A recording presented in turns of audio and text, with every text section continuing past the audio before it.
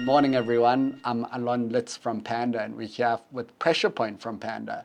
This morning, I'm here with Bohlale Paile, who is a HR exec with over 14 years experience and a passion for young talent. Super excited to have her here and looking forward to our discussion. Good morning. Good morning, Alon. Thanks so much for having me. Yeah, thank you. I really appreciate you being here.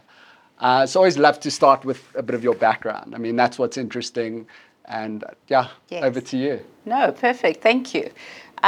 So a bit about my background. I studied a BCom honors at Wits, really focusing on kind of HR and management. And I think over the past 14 years, I've had the great opportunity to work for some of the best organizations, just across different banks, financial services, legal industry as well, and most recently more in the motor industry. And so, over that time, I think I've really had a great opportunity, I think, to really discover what it is that I've loved, right? So I went into HR because I think a great strength of mine, or something that I really love to do, is engage with people, right? I love the human element of anything that we do in corporate, and that's the reason I went that route. But I think quite early in my career, when I started at Investec, that was kind of my first introduction into graduate recruitment. And there was then born my passion for young talent. And I think for me, the beauty around the young talent space was really just how different you kind of have to do things, like how differently you have to recruit, how differently you have to think around, how are you attracting, how are you retaining, how are you keeping them excited? Because, young people come in and they don't know what they don't know, right? And I think once you get older and more experienced, then you know what you're coming into an organization to do and what you're trying to achieve. But young people almost need to be guided quite a bit. And I love being in that kind of space because it is something that is super fulfilling for me. I felt like I was making a difference in people's lives. I felt like, there were so many new graduates that were coming in that were first generational, and they were the first ones to go to university, the first ones to have like a big proper corporate job in their families, and you just know psychologically what an impact that makes on them and generationally as well. So I think that's where my passion kind of came in, but I've had the real honor of being able to kind of grow in my HR career all the way up until being an HR executive, most recently at We Buy Cars. So I've really had a fortunate career track, and I'm super excited about it. Yeah, I mean, it's really amazing. And as I think, some of the best brands, I know you haven't said it yourself, but they are really some of the leading brands in South Africa, and I think that stand up at a global level. Certainly. So clearly testament to your impact as an HR professional. But I'd love to start just maybe digging a bit into that graduate recruitment space. You've hit on such great points already, which I think we'll dive into. But before we get into that, bit of a curveball for you, given that you've got the eye for for spotting young talent, and I'm going to throw in my maybe corny but interview question for a new talent. Is if you were a fruit, what fruit would you be and why? What fruit would I be? Oh goodness. I didn't see that one coming. Let me see. Sure, if I were a fruit, what fruit would I be and why? Probably a strawberry. I don't know why that's coming to my mind. I love strawberries. And I think the reason why I choose to be a strawberry is because they are bright, the red color. So I think I'm quite a passionate person. And I'm quite an energetic and vibrant person, so I love the color for that. But they're also quite small and elegant and cute, It's not like a pineapple or a melon that's like just, massive. So I like how small, petite they are, really cute, easy to eat, easy to kind of be around and digest. So I think that kind of speaks to who I am. I think everyone loves strawberries as well. So great answer. So great answer. I think there are a lot of tips for anyone watching who's applying for a job. Like that was the perfect way to answer a question that throws you off. Glad. So first tick, pass. I'm glad. But now, in all seriousness, spotting young talent isn't easy, right? I think hiring when people have had a bit of a career behind them is easier because you've got a bit of a track record. Exactly. You know how this person is doing in the corporate world. Obviously, for people going into their first job, it's more difficult because how are they going to transition from an environment which is academic Yes. to the working world? So what do you look for when you're trying to spot young talent? So I really love what you've just said there, just around young talent, right? Because you don't have any kind of track record of whether they can actually deliver on the role or not. You're kind of taking them in off the back of knowing that they've got the knowledge theoretically, but no one's really tested them in terms of how they actually can, how they show up and how they're able to actually do the job. But I think for me, over the years that I've done grad recruitment, the biggest thing that I've looked for when I hire students is hiring for attitude more than skill, right? Because the skill is something you can always teach someone. But the person that you teach needs to be someone that loves to learn, that's open to learning, that looks for opportunities to roll up their sleeves and actually just get stuff done. Yeah. And I find that sometimes, when we're looking for young talent, finding someone that is just energetic and that has a sense of purpose and being self-driven. They want to do things, they want to go places, they want to grow, they want to learn, they're excited. And sometimes how you see it also is just from an application perspective, someone that's doing well academically, but also they're getting involved in extracurricular activities at school. They're kind of wanting to kind of engage in lots of different things.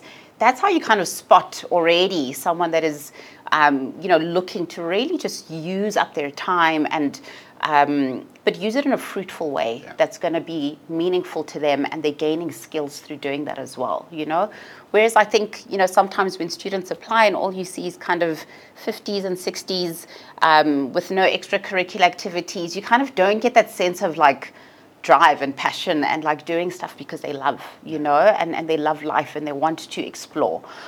So I think for me, the biggest thing, just from an application perspective, someone that's kind of gotten their hands dirty a bit and gotten involved in quite a few things. I've had the luxury of interviewing people that are straight A students that have done no extracurricular activities, and that's not always the solution. I think sometimes corporates tend to think we're going to get the students that are A students, top of the class, but sometimes those guys come in, they haven't done anything else. They're not actually the most personable sometimes, because all they've done is kind of focus on academics and that's all that they've gotten involved in. But they haven't really gotten themselves out there to engage. And as we know, coming into a corporate space, you're not just going to be left in your little corner to do work. You're forced to engage. You're in teams. You're working with people that you don't get to choose, right? And so developing that interpersonal skill, developing the skill of being able to communicate, to lead, and maybe not always leading others, leading yourself, right? Those are some of the important traits, but you see it based on what things they've done already from a university perspective. But when you meet them, I think, having students that are just vibrant, and vibrance doesn't mean they need to be extroverted in personality. You can sit with someone that's introverted, but you just get the confidence, that kind of quiet confidence from them in terms of where they're going, who they are, what they aspire to do. So I think for me, those are some of the things that I look at when I'm looking for some of the top talent. Okay. I mean, that's, I think, sums it up perfectly. And clearly, people need to look for ways to differentiate themselves. Ultimately, no replacement for hard work. Yes. No, you do need to go that extra mile to stand out from the crowd. That is a reality. Yes. And I think the other point that you've hit on is the EQ as much as the IQ, right? Definitely. How can you build those relationships? How can you build rapport with people? Certainly. In a way that's authentic. And I think the authenticity is a great point. You hit on it. Yeah. It doesn't mean that you need to be the loudest person in the room. Not at all. Right? Just how do you come across in an authentic way and build connections. Exactly. So I love that. Exactly. So I think we've started on, how do you spot the talent? Now we've spotted the talent, and I'm obviously simplifying the journey and the complexity in doing that, but they're through the door and it's day one. Yes. Right? And I think this applies to young talent, but it applies to talent generally. Yes. I think organizations often get day one wrong. So how do you set talent up for success? How do you set new starters up for success in an organization? Great question, because I do think it tends to be overlooked quite a lot. I think a lot of organizations, once they've signed someone on, they kind of think, well, that's done. The person will land and start working. But it's so important in any organization to be thinking about what that journey looks like, right? You've signed someone on, they've signed the contract, but if they're joining you in a month from now, what is the touch point between the time they've signed and the time they join? Are you touching point with them at all? Are you kind of sending them an email a week before they start? Really looking forward to you starting. This is what you can expect on day one. Arrive at this time, meet this person. It's the small things that actually go such a long way in the candidate that's now signed on to be in this organization feeling like they've made the right choice, right? Because I think you would know as well, like when you interview people, some people interview really well, right? An organization can very easily sell themselves very well in an interview. And equally a candidate can sell themselves well in an interview. But the true test of whether you kind of retain that kind of talent or not is what happens after that. And I think for me, some of the key touch points, leading up to day one is really kind of the week before starting, popping them an email, or even if it's 2 days before starting, popping them an email, telling them you're excited to meet them, giving them a sense of what they can expect on day one, what time to arrive, because it takes the jitters out of starting, right? Because I think when you start in any new organization, you want to arrive day one and feeling somewhat prepared for what to expect on that day. And being the kind of organization that proactively does that, I think that really goes a long way in helping someone feel settled and not waiting for the candidate to email you the day before saying, what do I do tomorrow? Where do I go? What time do I arrive? Be proactive and do that, right? And then I think day one, like being able to in any organization you go into, even as a candidate yourself, you want to feel like people were expecting you. Right? As you said, some organizations get it wrong. You kind of arrive and no one's really kind of waiting on you. You're not too sure who to meet. As you arrive, you're like, but I interviewed with this person. Like, that person's not here today. It sounds crazy, but these things happen. These things happen. These things happen. And so I think, preparing for what day one looks like for that person. Obviously, day one's generally a write-off, right? You're not expecting the person to start working on day one. But what does that day look like for them? It's the orientation, it's the IT setup, it's meeting their team members, it's going for a coffee, understanding the lay of the land in terms of the office space, meeting key stakeholders. Whatever that first day looks like, plan it out for the person, right? In terms of who's meeting you, what time, grab a coffee with them, welcome them to the organization, show them where they're going to sit, give them their setup, let them meet with IT. There's so many different things to do on day one, but let it feel like we were waiting for you, right? And I remember kind of, through my personal experience, I've had, I've gone through organizations, as great as most of them were. There was one that my laptop came 2 weeks late, right? And I was like, but you guys knew I was coming. Like, how did this happen, And other organizations where you kind of, day one, they've got you all set up, your emails done, like everything is set up for you. And it's so funny how when you go into that kind of organization, already in day one, you're like, geez, I've arrived. Like, this is the place that I want to be. And sometimes we take for granted, but it really takes the first month for someone to know whether they want to stay in the organization long term or not. And it boils down to some of the smallest things like that. So I think day one, really being able to set the person up for success is really just allowing them to feel that they, were anticipated, you welcome them well, and they feel settled. The first week is pretty much a write-off, but as long as, in those first kind of weeks, there's certain milestones, not milestones, but there's certain touch points that you've kind of given to them to allow them to get into it. It's not about, I think sometimes other organizations, you get work on day one already, or here's the thing that go and read this, ease people into it. Let them feel like they need to just kind of settle and understand where they are, what they're supposed to be doing within that first week. No, look, I think there's so much there which sounds so simple, but the crazy part about it, as I said, is that like I think it's so easy to get it wrong and so easy to overlook. And I think organizations or people and businesses are so busy with what they're doing, you just forget to like do these little things that make the world of difference. And I think like, if you start on the wrong foot, it's really hard to kind of change that footing and set candidates up for success. So it's so critical to get that right in an organization. Definitely. So I think if we continue kind of along that candidate journey again. And I think this has applicability, and you've got experience both with graduates as well as people further along in their career. You know, how do you set up Talent for Success beyond kind of the first week? That first week. Yeah.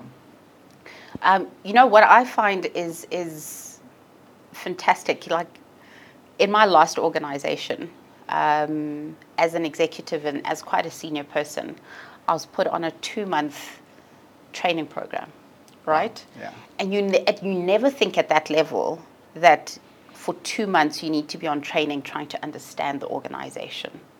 And I've never kind of been on that kind of long kind of induction plan. But yet it was the most valuable thing that they could have done for me. And you know, setting someone up for success, I think, always lies in the ability to allow them to actually understand the business, how the business operates, right? Yeah. And for me, that was valuable because I'm a big picture thinker. Yeah. I don't kind of like to be thrust into this is the work you need to do. I want to understand what does it impact, where, how do these pieces fit together. And actually putting me on a 2-month induction program allowed me to spend a week in this particular department. It's allowed me to spend 2 weeks doing training with that particular department, you know, and by the end of it, you so clearly understand all the different aspects and how they work, so that when you now actually starting to do the work that you're meant to be doing, it just makes it that much more easier for you to integrate into your role. And I think that was something that really set me up for success and allowed me to always hit the ground running once I was off the induction program, because they allowed me the luxury of just understanding the business, you know. And I think so many times we hire people into particular roles, and as they start, it's kind of start with your role. Yeah. And no one can really be effective or start adding value because, yes, they know the task, yes, they know the role they're coming into, but if they don't understand where it fits in, what does the organization actually do? Yeah. And why, and with who, and what are the clients, and what are the implications around what I'm doing? What does it feed into, right? If you don't give people the luxury of understanding some of that, then you take away their ability to really start adding value from the time they start working. And I think sometimes it's complex, right? Some roles are really, are urgent roles. You kind of need someone in that role and working as soon as possible. But take out 2 weeks and just give the person orientation, just give the person induction, let them meet people, let them sit in meetings and not have to do anything. Let them absorb and learn as much as they can, because I promise you'll end up getting a lot more out of them quicker once you've given them that time, as opposed to thrusting them into a role and expecting them to start delivering from day one. I think that's super clear and so important. And I think, you've hit it, right? Like, I think there's such this urgency within business. We've been waiting for this role. We got this person.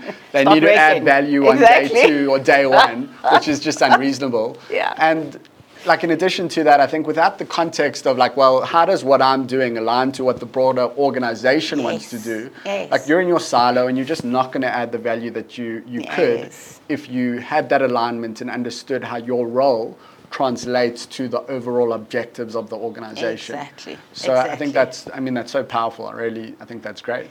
And it's funny you say that. I once joined an organization, and on day 2, they said to me, "Oh, Bohlale, tomorrow there's a camera crew coming, and we need you to talk to certain points. Don't worry, we've got a script for you, but you need to sell this product and this program." And I was like, "Come again tomorrow?"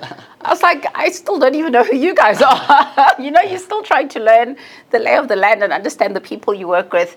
But I guess, like I'm saying, some organizations, there was an urgency in filling that particular role, and you almost have to hit the ground running. Yeah. And you need to be able to flow with that, right? Yes. You need to be adaptable and flexible enough.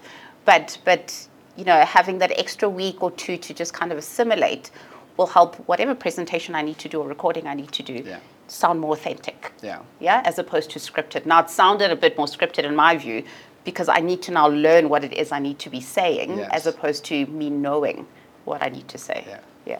No, I think that hits the point home. The next thing I'd love to chat about, and I think there are 2 aspects that we can cover this from, is retention, right? Like, you can find talent, But how do you retain talent, right? I think there's so much IP that you build up with great people in an organization, and the cost of churn for organizations, regrettable talent leaving the organization is massive.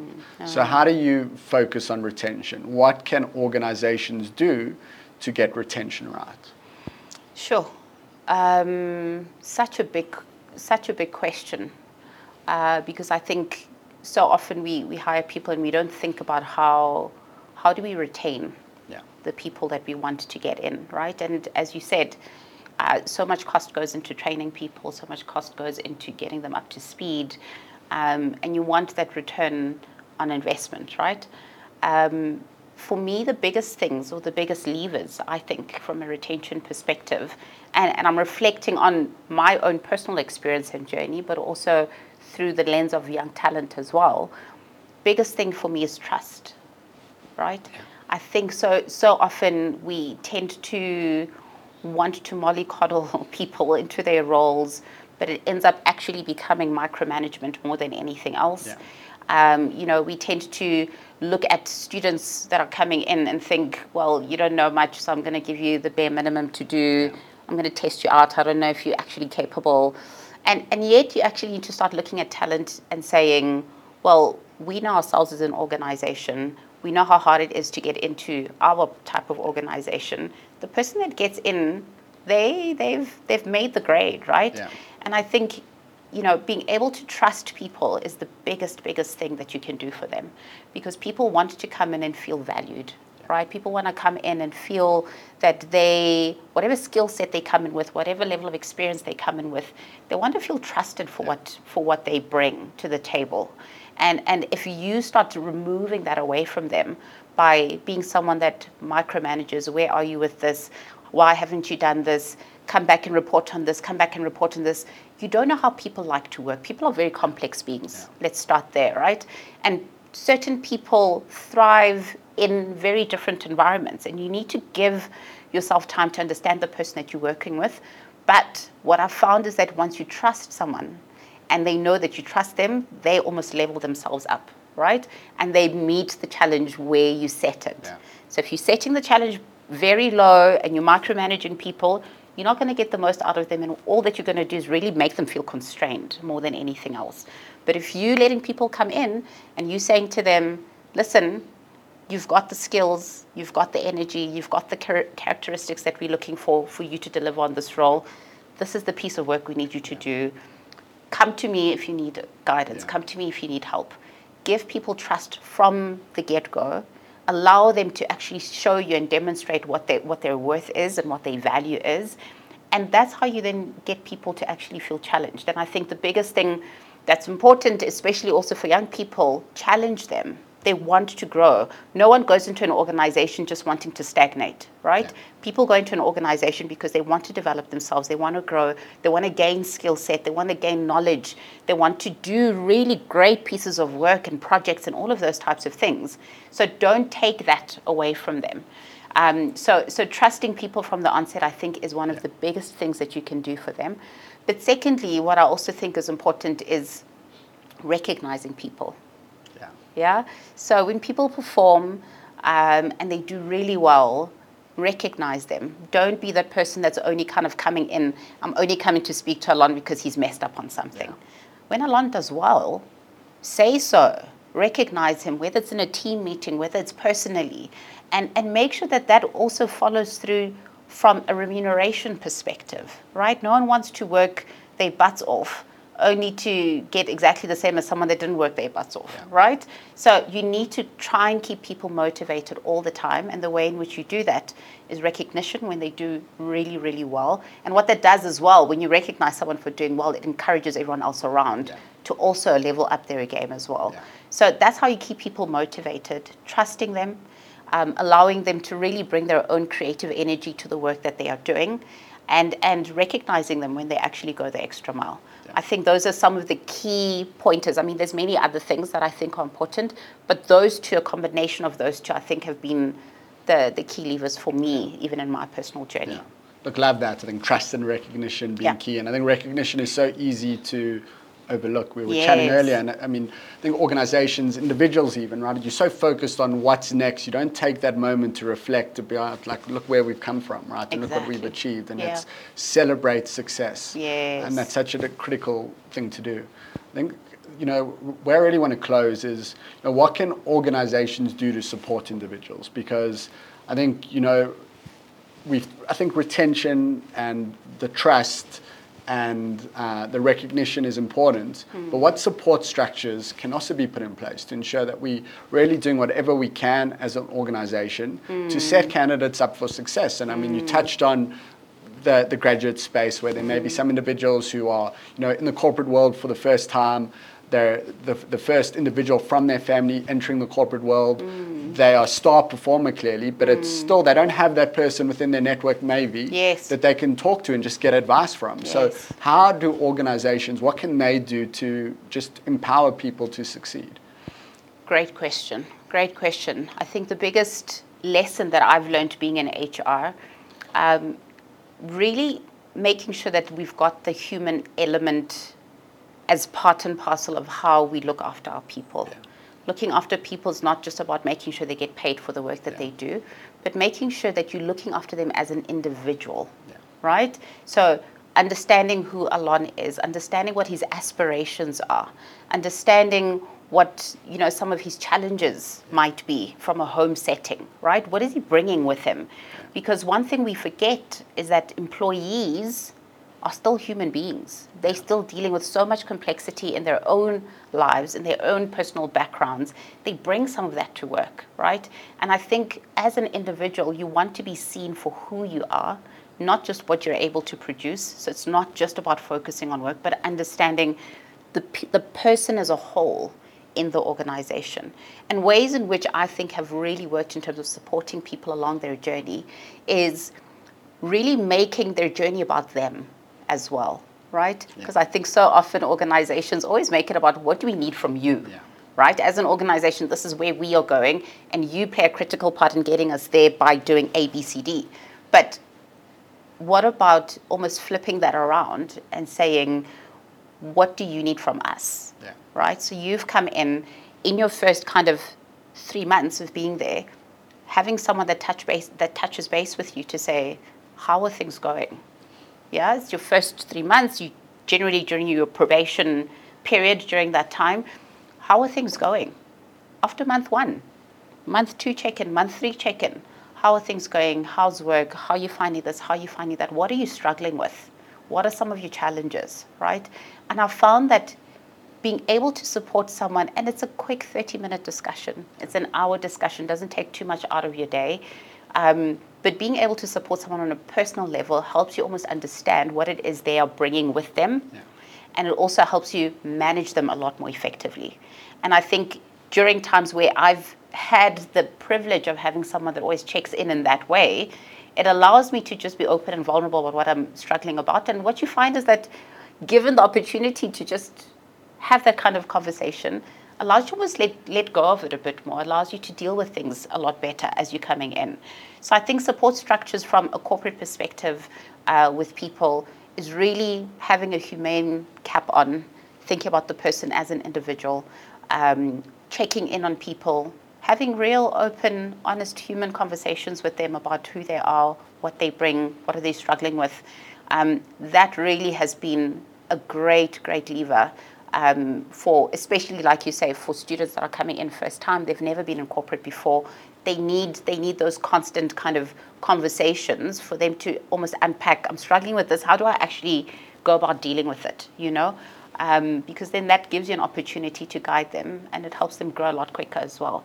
So I think support structures, being able to really look after the person holistically, whether it's through conversations, having wellness days, having events that really kind of allow a little bit of downtime from time to time within the organization. I mean, you guys had a yoga day recently on Yoga International Day. Things like that are small, But they go a long way, right? In almost being able to say as an organization, we give back to you as a person, as an employee, and we value you for who you are holistically. Yeah, and I think it's, again, it's one of those things which just like sounds so obvious. I'm like, all these things, but it's the scary thing is so many organizations just get it wrong. And I think everything becomes transactional when it shouldn't be transactional. It needs to be about that human connection. And I think if you can be authentic, if you can build that connection, then that is what breeds great organizations. And people mirror behavior as well. If they don't see their leaders doing those things, then they don't do those things themselves. So I think it's so critical to get that sort of thing right. Very true, very true. And you're right, I think a lot of organizations do just become so transactional in the way in which they do things, but that's how you start losing people, right? If they just feel like they're there and they're just a number and they're not seen for who they are and they're not valued for what they bring, then they'll jump to the next best thing, you know? And so, stop kind of being too transactional and let's get authentic, let's get honest, let's get humane. I love that. Look, I think we could be chatting here all day. I think there's so much that we can unpack, and we might need to have you back for another episode. But unfortunately, we're at time. I think we've loved our time together. Thank you so much. Thank you. I think so many takeaways for the audience here today. Everything from recruitment, spotting talent, setting talent up for success from day one, ensuring that we can do whatever we can to retain talent, and importantly, just be human. And also, if you were fruit, what would you be? So thanks so much. Really appreciate it. Signing off from the Pressure Point team.